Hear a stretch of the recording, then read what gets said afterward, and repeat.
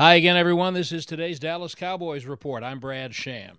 The regular season in the NFL comes to a halt Sunday, and for the Cowboys it means their annual trip to Washington. The Commanders have been eliminated from the playoffs, but there's still a lot on the line for the Cowboys. If Dallas wins and Philadelphia loses to the Giants, the Cowboys would win the NFC East and get a home game. There are also scenarios, however improbable, that could even make Dallas jump all the way up to the number 1 seed with a bye next week. C.D. Lamb, are you aware of those possibilities? Yeah, but them damn things stress me out. So I don't even pay. I'm going to be honest, bro. I don't even pay too much about the scenarios because if it's meant for us, it'll be for us.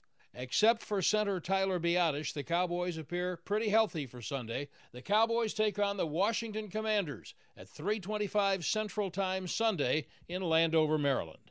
That's today's Cowboys Report. I'm Brad Sham.